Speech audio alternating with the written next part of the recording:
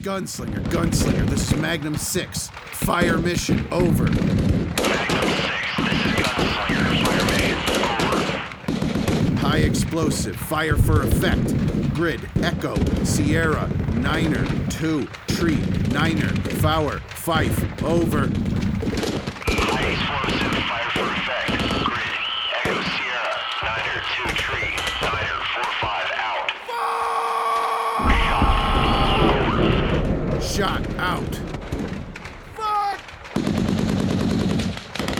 Splash, over.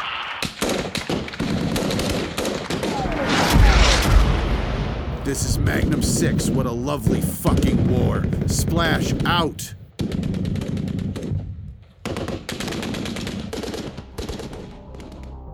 Tavarish, welcome back to the Escalation 1985 podcast. I am your host, Peter Bell, and joining me today is Lucas Parham and Sebastian Larson. Hello. What a lovely fucking war. That intro was just awesome. I cannot wait to see how our game's going to sound. And that's just a specific, little bite of some of the sound effects that were kind of put into one recording this, so you can get an idea of what the game is going to sound like. Yeah. And that the voice actor in the artillery center, that's our friend Will, and he was a real life RTO in the war in Afghanistan, so he's the real deal. It doesn't get more real than that. And the other guy calling in for artillery fire is Pete Peterson, who's a voice actor out of Rochester, New York. So that's awesome. Yeah, I mean, it's great that we actually have someone who actually has military experience to be our voice actor, because I mean he was, he fought that war and he knew what it was like to send orders under combat. So I think he's perfect for voice acting. Absolutely, and he has a nice voice as well, so it really works well. Yeah, it sounds really good. Yeah, very happy about that. So we have some questions from our Patreons. First question of the day is from Christopher. He says, "Just jumped on here as my first Patreon sub. Yay! Anyhow, are you guys looking into adding period-correct optics for rifles? For example, AKS-74N with IP-78, IP-29, PGO for RPG, but commonly seen used by Soviet forces in Afghanistan, or will this be a special treat only?" So yeah, night vision and thermals and scopes where they're applicable, so where they would have been in real life. So you have like the senior rifleman in the Soviet squads, he would probably have a night vision device. Some of the Americans would have them. Other factions might not have had them. Scopes on the RPGs and sniper rifles would have had them, but most everybody would have had iron sight. Yeah, we don't want to overdo it. Optics and scopes on everyone is more of a modern thing, and back in the 80s, it was more so only given to those who needed it, specialized. Mm-hmm. Yeah, and they didn't have the kind of budgets that they have today. Yeah. And all the technology, and I mean, this technology was very young at the time, like for instance night vision, so it was super expensive and bulky and weighed a lot and was probably very ineffective. Not practical for a combat situation. Yeah, and in many cases fragile as well, which isn't something you want, used by soldiers. I've got a buddy who has an IP-58 that breaks a lot. He's been having to repair it, so I can only imagine what the Soviets had to go through in Afghanistan to actually get it in working condition. Yeah, and you have something that doubles the weight of the weapon, and it sits awkwardly and you can't see, and it doesn't really function. Probably more on the way in most cases than not. But we're going to simulate that as closely as we can to these things. So luckily we have access to some of these scopes and sites, and some will grab from video what we have. I'm talking to some museums here and there, and maybe they have some of the stuff. So let's see what we can do. We're gonna try our best at least to make it as realistic as possible. But most of Good all, stuff. people will have iron sights. Christopher also asks, will you have a zoom system similar to Red Orchestra 2, or perhaps more like Rising Storm 2 Vietnam? And the answer to that is yeah, we will. Yeah. And he also asks, for the Soviets, will you have political officers as morale boosters? I'm mainly referring to the Red Army book, but also Red Storm Rising for this situation. And the answer again is yes. The political officer will have a massive morale boosting effect on his troops and those around him. And we're toying with the idea of him also have like an ability where if he sees somebody who needs a little bit of a kick up the rear or some help with his morale, he can go and talk to them. But it might get complicated or stupid, but we are toying with the idea at least. But yeah, the political officer will have a massive boosting effect. And we're also toying with the idea of doing something, might be a little bit too cliche, but having like the British officer, if he's using a pistol and standing upright in the face of danger, massive morale booster. But we can see, it might be just a little bit silly, but let's see. Closing his questions, he says, Godspeed, guys. This looks friggin' awesome. Next question from Owen. How will infantry ballistics work? Will we expect some in-depth body armor for infantry and realistic damage to it? And yeah, here we are going to do a physics calculation based on the speed and mass of the and bullets the bullets will then look at what it's hitting. Is there armor? How thick is it? And then try and calculate how much damage is going to happen at that point. Okay.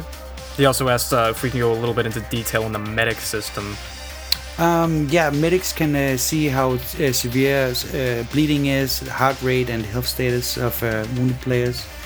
And he carries different kind of equipment to help people. And it's going to be a very simple sort of healing system, but it's going to be more involved, like compared to something like BF1, where it's like a little bit silly. Yeah. For instance, there'll be you can do CPR and trying to not hide how awful that would be, and then also chemical antidotes. Lucas, if you want to expand a little bit on that. Yeah. So throughout the Cold War, both NATO and Warsaw Pact armies carried injectors of atropine and other various chemicals to deal with chemical weapons. Obviously, exposure to chemical weapons is very dangerous and lethal, and soldiers carried their own, but medics always carried more, and they carried more advanced versions as well. For example, for most of NATO, they were using auto-injectors. The Warsaw Pact were mostly using syringes that you'd have to inject yourself, but they would help you after exposure. You mask up, and then you inject to not die and to get rid of the effects. And what if you take too many? Warsaw Pact nations typically issued 2 to 3, and NATO nations also 2 to 3. You would use one injection on exposure, and after a certain amount of time, if the effects were still around, you'd use a second one and repeat for the third time. After you've used 3, you do not use any more because you don't have any more. Like I said, the medic carries more, but the medic would not give you more unless a very severe case, because too much of it will kill you. And another risk is if you inject without being exposed, that will also have very serious effects. It will most likely be lethal. It will give you a heart attack. This stuff is like, it gives you a big rush, and it undoes what the chemicals do. But if you inject it without being exposed, it makes your heart beat really fast and will give you a heart attack. Oh. Same as if you use too much of it. So you have to be very careful with them. They're very dangerous. They'll save you, but they can also kill you. So Owen asks as well, what about destructible environments? Yeah, and here we're looking at this sort of set-piece destructions they have in Battlefield 1 for inspiration. So it works well with nice effects, a little bit of smoke and mirrors. It's beautiful, and that's probably what we're going to do. We're toying with other ideas. Again, those are experiments. We might do something more elaborate, but set-piece destruction, that looks good and is kind of, Hollywoodish is what we're going for. Awesome stuff. Also, will we be able to construct any defenses like trenches or sandbag walls? And that's another yes. So the engineers can build barbed wire and do sandbag walls. And we're looking into trenches. Not sure exactly how we're going to go about those, but we're looking at different options. But at least barbed wire and sandbag walls. And yeah, of course, everything we've just, touched base on about is subject to testing. I mean, anything could change from here on. so nothing really concrete except for really the idea of having it. Yeah, and one thing to point out here, only the engineers will be able to build stuff, so we want to have people do combat and not stand around building bases and playing Minecraft. So in other news, we have just uploaded a few pictures of our new MiG-25 asset. Beautiful, looks absolutely stunning. You can see it on our website in the latest updates. The contest for the Panzerfaust 44 is almost over, so if you are, hoping on, winning the contest, please send over all the information you can about the weapon, and we will review it and make a decision. Yeah, I did the Danish machine pistol M49, which is a development of the Swedish K, the M45 Carl Gustaf machine pistol or submachine gun, and I can't find any reference to the rear sight. I just can't find it anywhere. So if anybody has an M49 lying around, please tell me. Not the Swedish one. That's different. The Danes made so many changes to the M45, so it's entirely different. And I'm almost done with the M49 pistol Neuhausen, which is also known as the SIG P210. And I'm almost done with it. Patrons have been very helpful helping me with that. And I can't wait to show those off. So they should be done this weekend or early next week as well. So that's super exciting. And we'll have all this to show on the website. Exactly. On the next episode, we'll talk about Cabbage Patch Kids and Gremlins and ride our DeLoreans into the neon sunset.